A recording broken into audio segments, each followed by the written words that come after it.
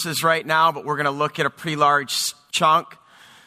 This morning, we're going to look at this from the angle of Judah. Next time, we're going to look at this from the angle of Joseph. Genesis 44, verses 14 through 17, found on page 38. Let's stand for the reading of God's word. Joseph was still in the house when Judah and his brothers came in. They threw themselves to the ground before him. Joseph said to them, "What is this that you have done? Don't you know that a man like me can find things out by divination?" I didn't say that right. That's okay. "What can we say to my lord?" Judah replied. "What can we say? How can we prove our innocence? God has uncovered your servant's guilt. We are now your Lord's slaves, we ourselves, and the one who is found to have the cup." Joseph said, "Far be it from me to do such a thing. Only the man who is found to have the cup will become my slave. The rest of you can go back to your father in peace." This is God's word. You can be seated.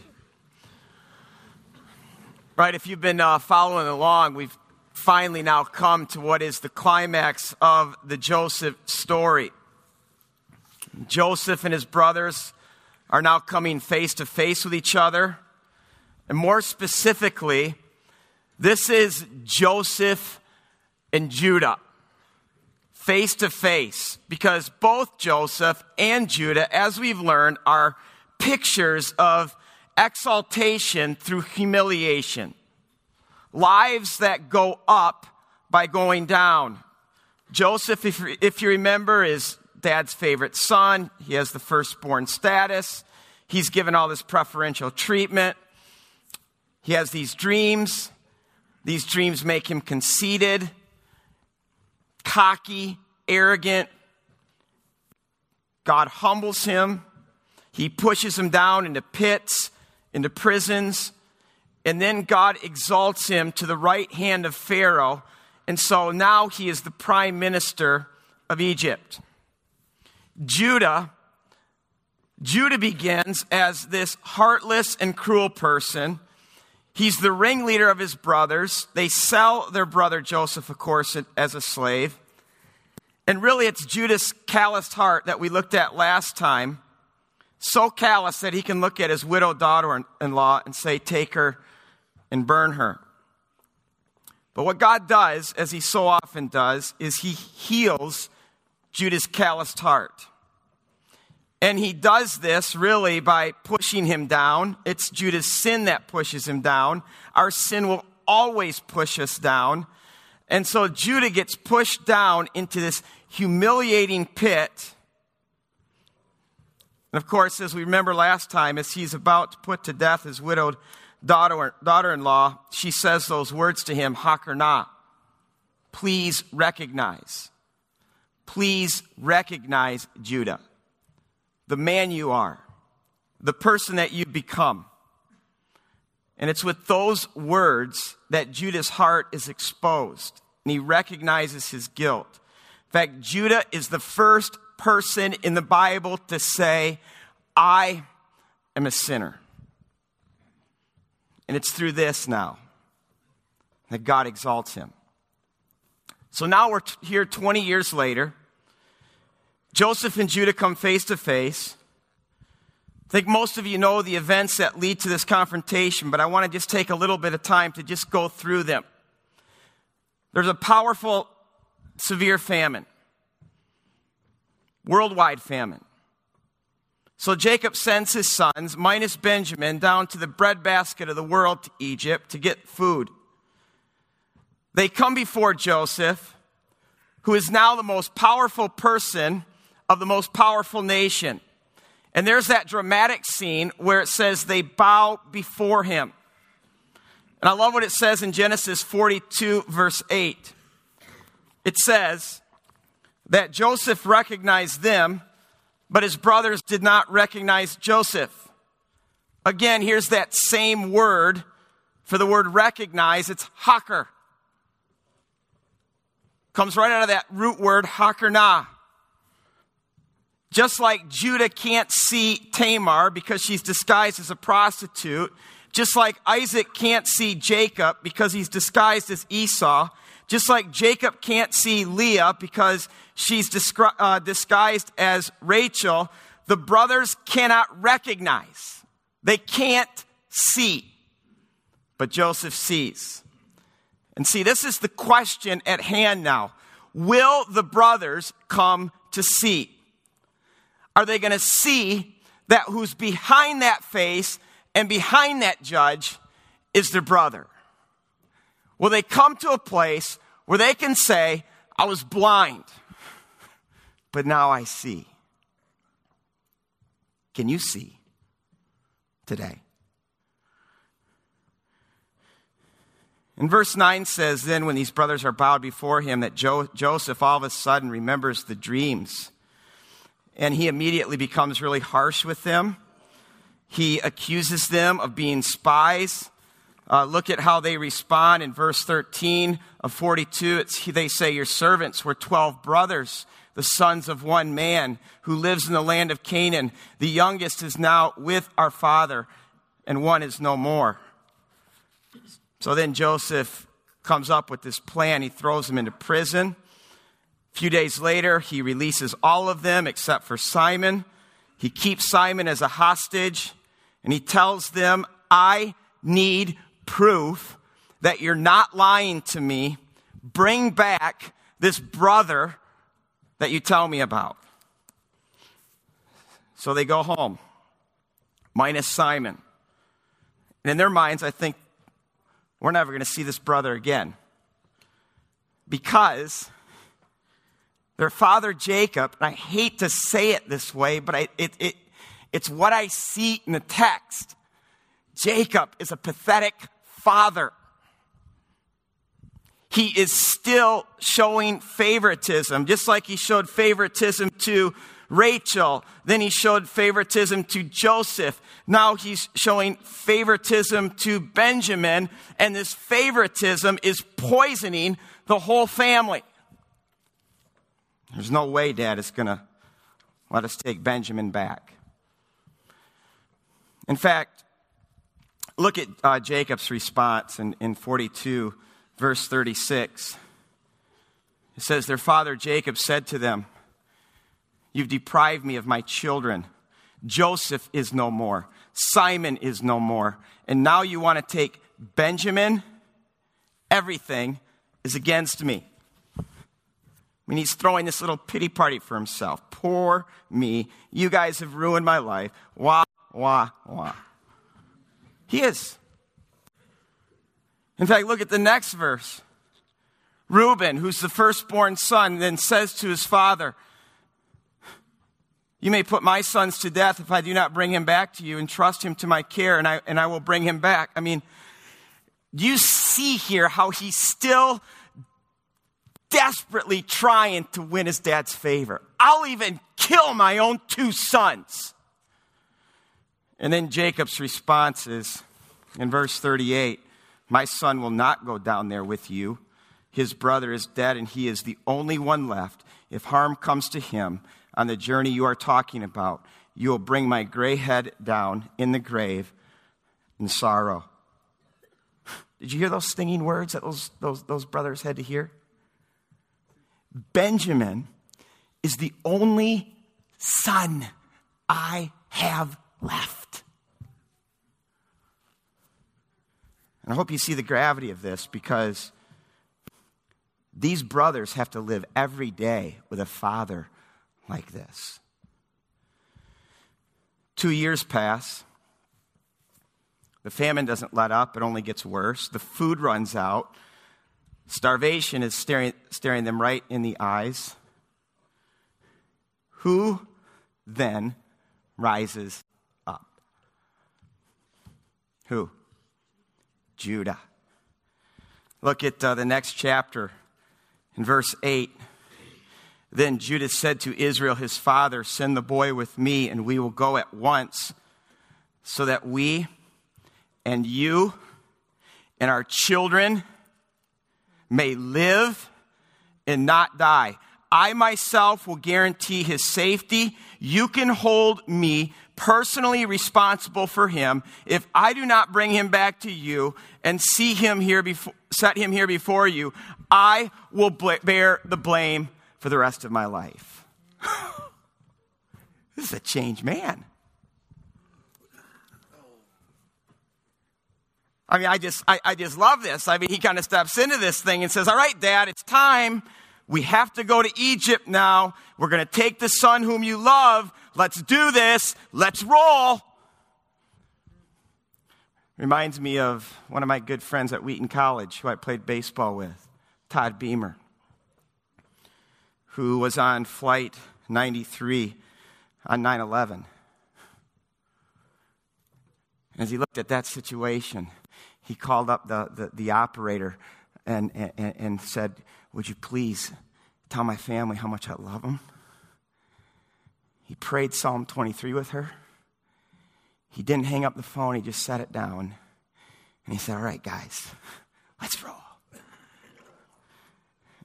And see, that's what men do. Men step it up, especially in famines and tough times. And I want you to see Judah here, because the old Judah shifted blame and he projected all his faults onto other people. But now listen to him. He says, Dad, if I do not bring him back, I will bear the blame. You can put all the blame on me. This is a new man. He's being transformed. And as he's being transformed, he's becoming something great. And see, what the new Judah does is he rises up and he takes responsibility. Responsibility not just for himself, but he takes responsibility for his father. He takes responsibility for his family. He says, Dad, you can hold me personally responsible. See, this is what men do. They reject passivity. They accept responsibility. Responsibility for their relationships, namely their relationship with God. They accept responsibility for their marriages. They accept responsibility for their families. They accept responsibility for their lives, for their churches, for their schools, for their communities. That's a man. And I say, where are the Judahs? Where are the men? I'm looking at some right now. There are men in this room, and I praise God for that. Now, do you notice in these verses, Jacob is called Israel. Now, I have a theory on this. Well, first of all, it's because Jacob is once again acting like Israel. I mean, this is a guy who had a wrestling match with God and was touched and transformed by God. Now he's finally giving up his Isaac, the son whom he loves. And here's what I think. I think it's Judah's transformation that's bringing the Israel out of Jacob. I don't want to jump on the bandwagon so much this morning, on the Tim Tebow bandwagon, but I'm going to. Because that's what I see when I see Tim Tebow. The greatness of Tim Tebow is not that Tim Tebow is great, but the greatness of Tim Tebow is that Tim Tebow, because he is a transformed follower of Jesus Christ, makes everyone around him great. That's what transformation does.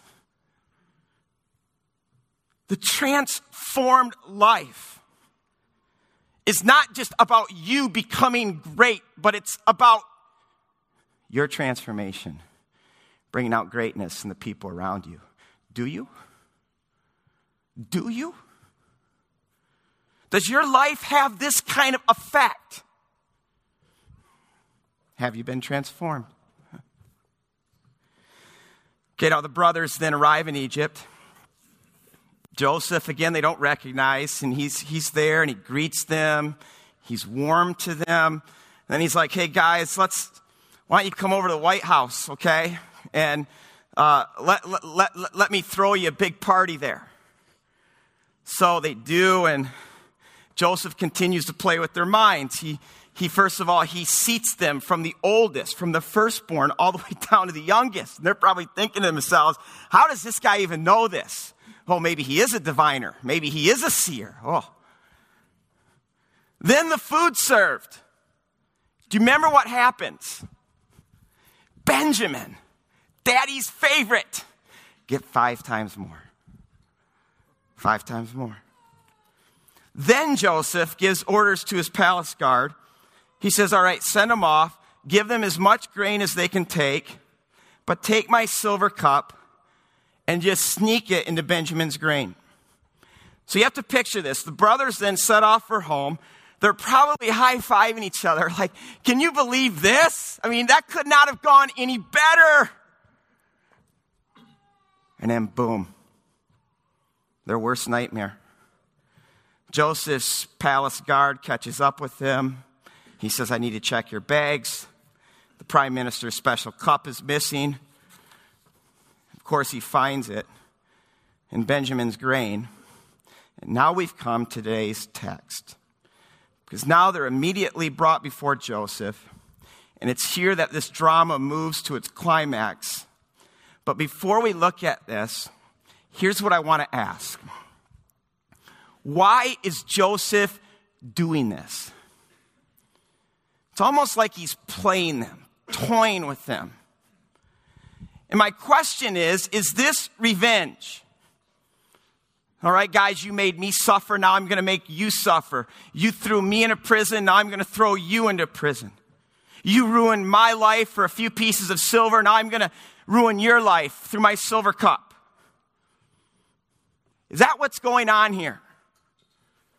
Joseph's just repaying evil for evil. Well, I think at first glance it really looks like it, but that's not what's going on here. And I'll tell you the first clue. Joseph is weeping at every stage of this plot. In fact, when you read it, there are 7 times in all where Joseph either has to just turn his face, sometimes he literally has to go into a whole nother room, and he just weeps. He sobs. And see, people who are intent on revenge, they don't weep like this. They take satisfaction in repaying evil for evil. But Joseph is taking no satisfaction whatsoever. Instead, what Joseph has set his sights on is something even more than forgiveness. Because as we're going to learn next week, Joseph has already forgiven them. What Joseph has set his sights on is teshuvah. Do you know what teshuvah is? Teshuvah is the Hebrew word for repentance. And whether you know this or not, teshuvah is central to the whole Bible. It's what the prophets are continually calling the people to do. Teshuvah, repent. It's why Jonah is sent to Nineveh. Teshuvah, repent. More importantly, when you come to the New Testament, teshuvah is at the heart of every sermon Jesus ever preached. Repent. Maybe you're here this morning, you're saying, well, what's the big deal about repentance? Listen to me. The whole key to change, to supernatural heart change, leading to life change, is repentance. Teshuvah. And see, this is what Joseph is going for. Because what Joseph wants is not just to forgive them, but he wants these guys to actually become what he has become. Because what Joseph knows is that God took this little cocky punk, arrogant, and God did more than forgive him, but God redeemed him. He redeemed his life from the pit. And because of this redemption, now Joseph is acting as a mini redeemer. And this is exactly what Joseph wants for his brothers. He wants them to be more than just forgiven. He wants them to be redeemed so that they can redeem others. And for this to happen, there must be teshuvah. There must be sincere repentance on the brother's part.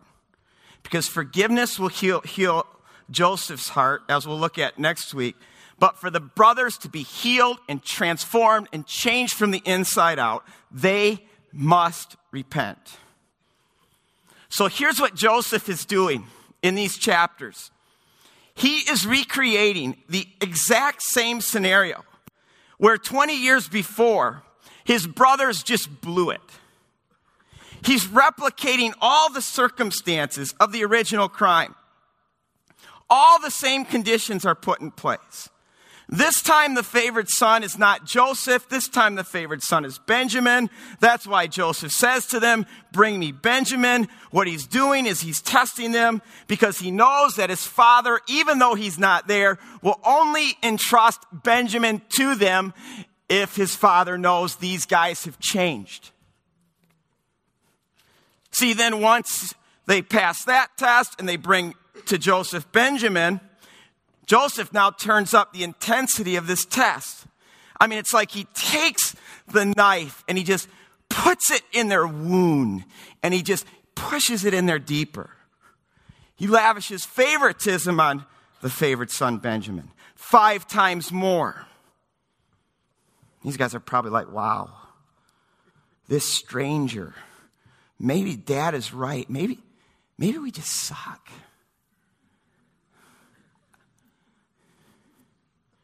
See, what Joseph's doing is he's doing whatever he can to just make his brothers jealous of Benjamin in the same way that they were jealous of him.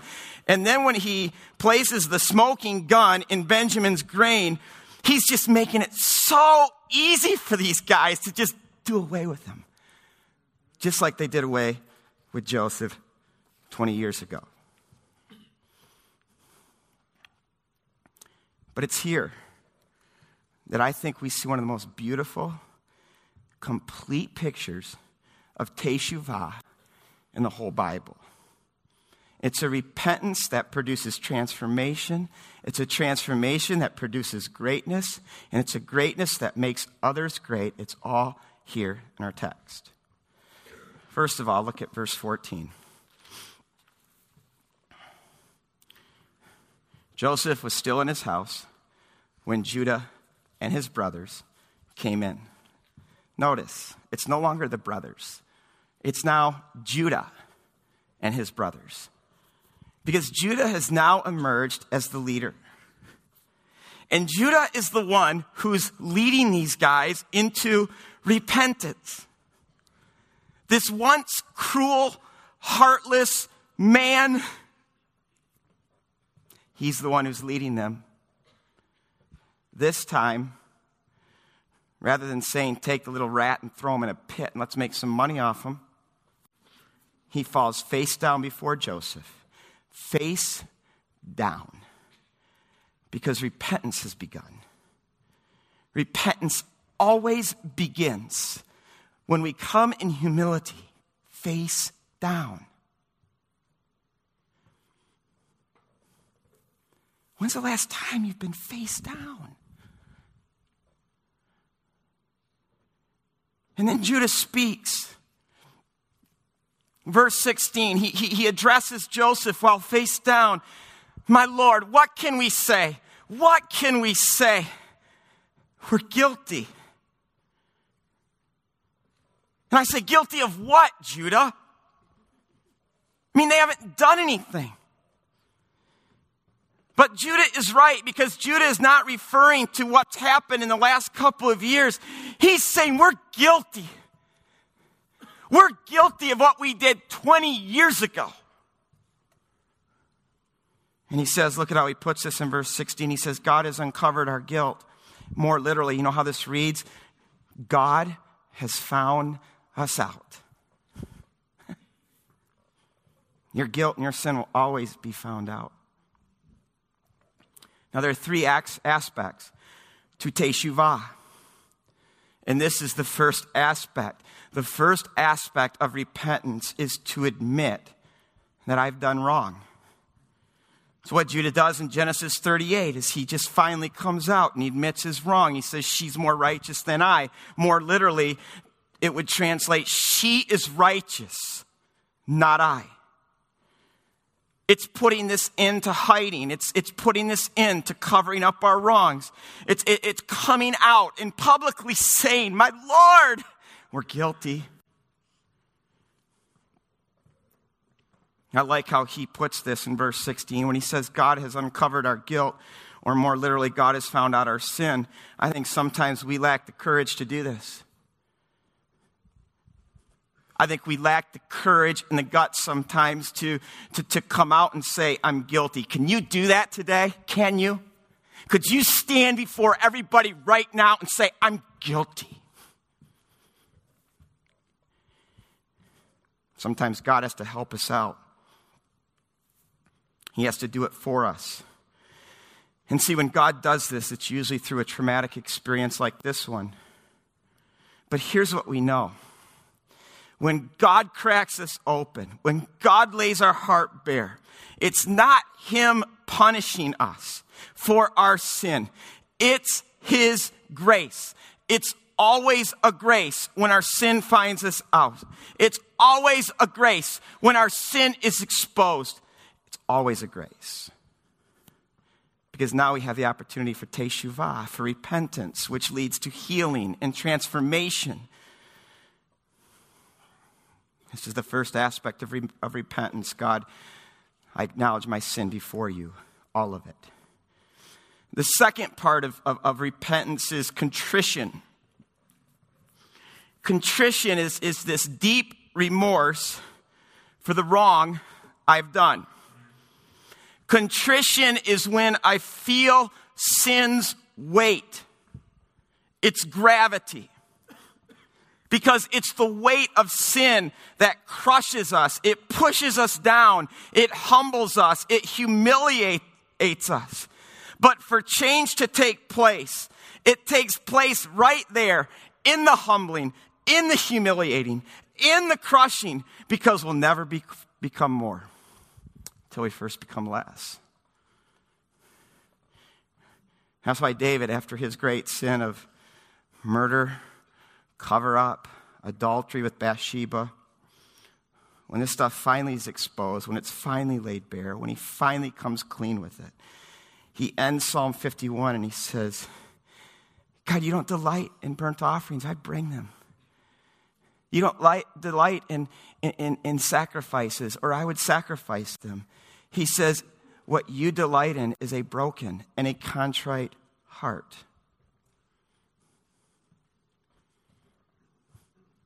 That's contrition.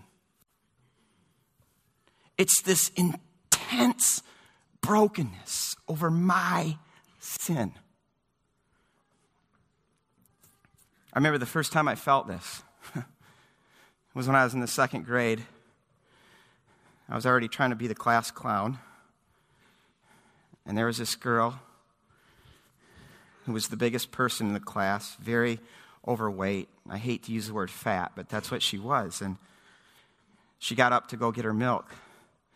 She was sitting right in the front row, right in the center. I saw that her sandwich was sitting on her desk. I wanted to laugh. I took her sandwich. I put it on her seat. She came back. She didn't see it. She sat down. The sandwich was a pancake. But I'm telling you, the moment I saw her sitting down, I was crushed. I was like, no, it's too late. I was crushed. Like, are you kidding me? You can do that, Rod, for a laugh? When's the last time your sin has crushed you? I'll tell you, Judah's crushed.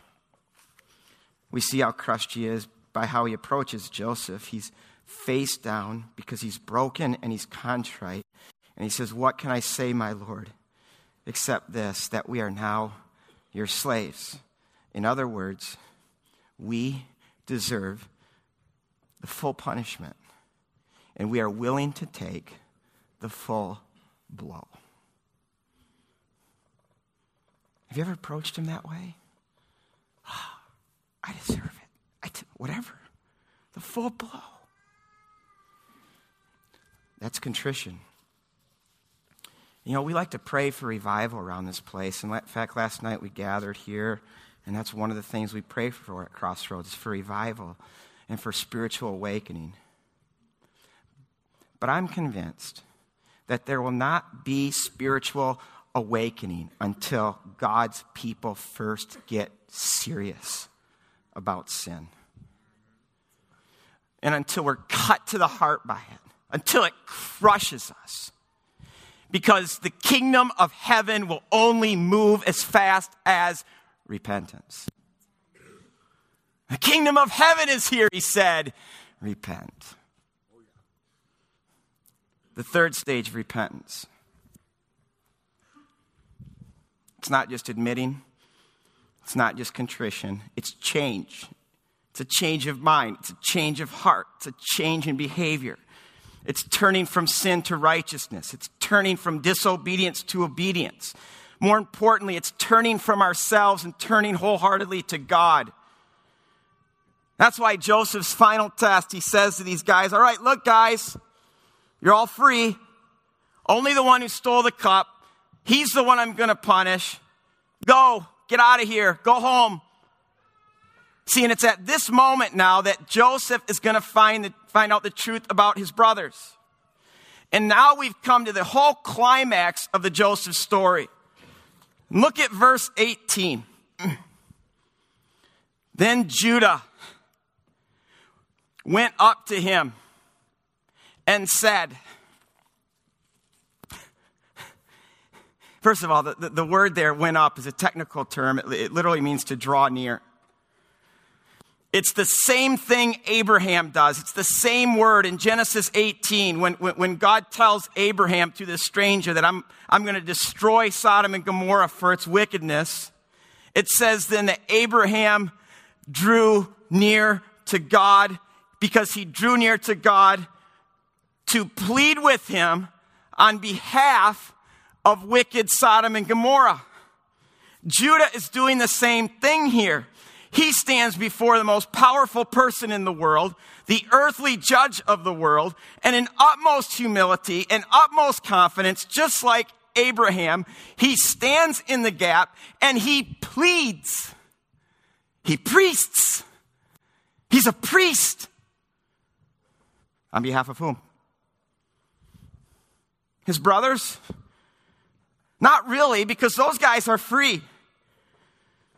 He priests on behalf of his dad and Benjamin. And I can't read it all right now. I'm going to encourage you to go home and read what he says to Joseph, not knowing it's Joseph. But he retells the story, and he basically ends it by saying, please, my Lord, please, I must take Benjamin back to my dad, or my dad will die. In fact, I want you to just think deeply about this, because look at verse 27. This is Judah talking to Joseph. He says, your servant, my father, said to us, you know that my wife bore me 2 sons. One of them went away from me. And I said, he has surely been torn to pieces, and I have not seen him since. If you take this one from him too, and harm comes to him, you will bring my gray head down in the grave in misery.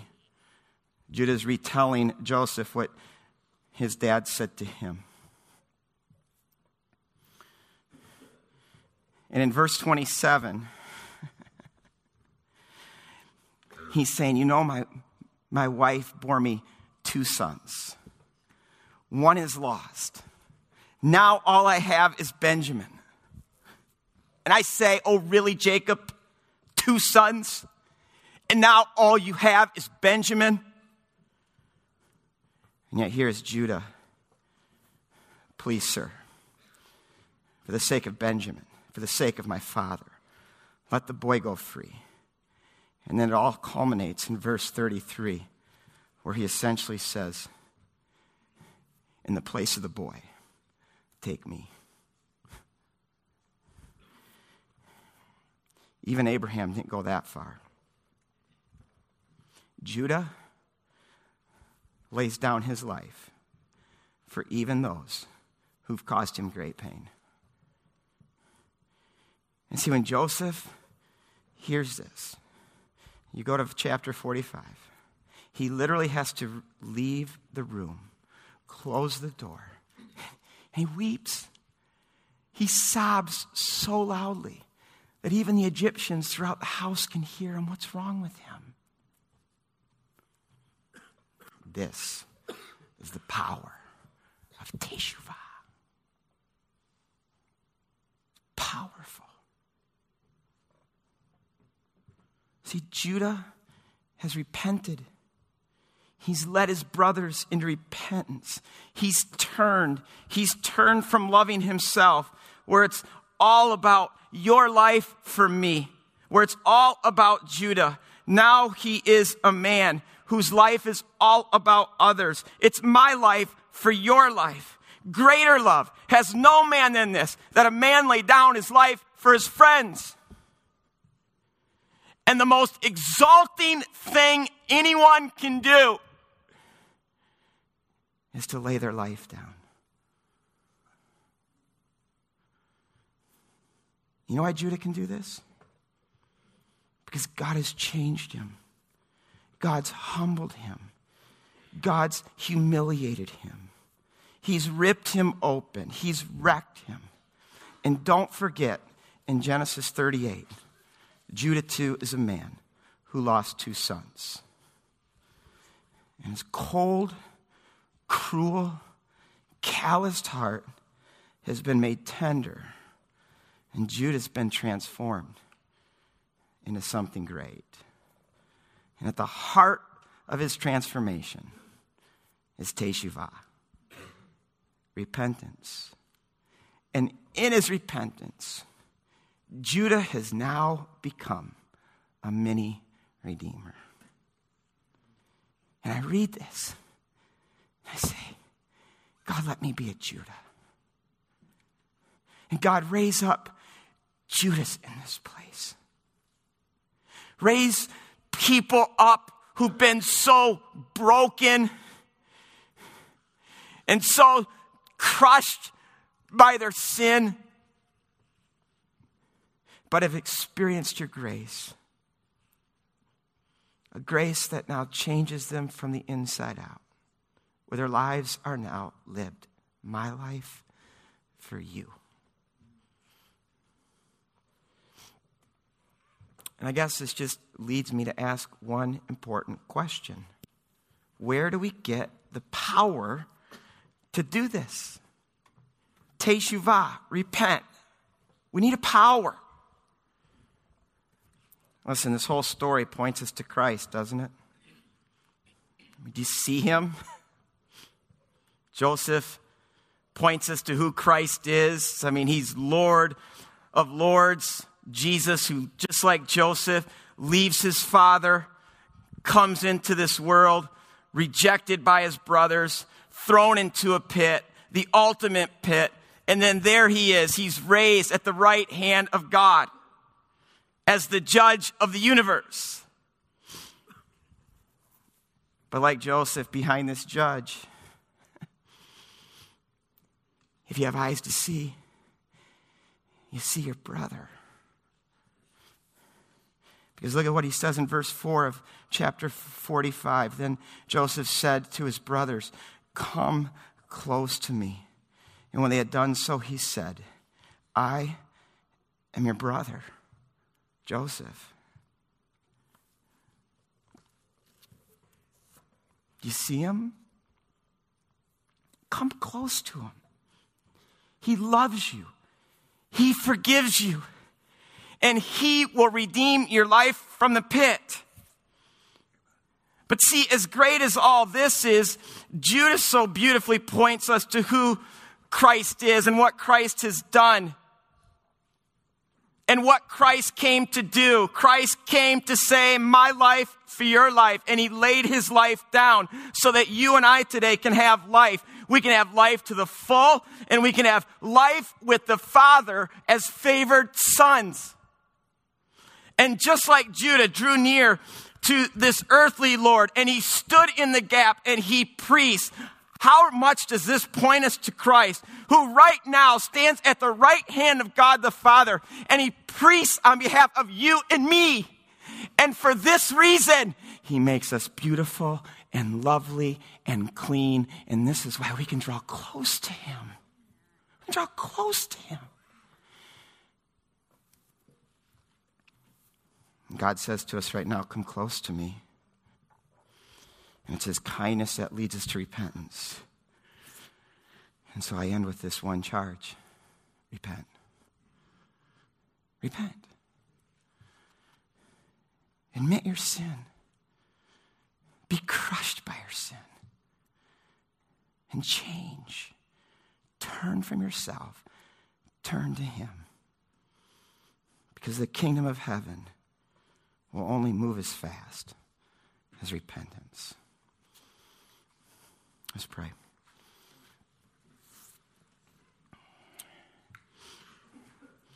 In these next moments, the communion table is set. And if God lays it on your heart today to repent, if there are specific things that you just need to admit and come clean, and you want to be crushed by those things, and you want to turn, and you want to turn to him,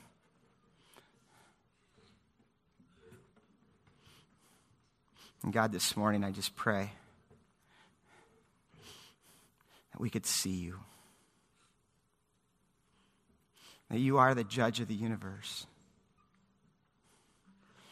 But behind that judge, behind that face, is our brother.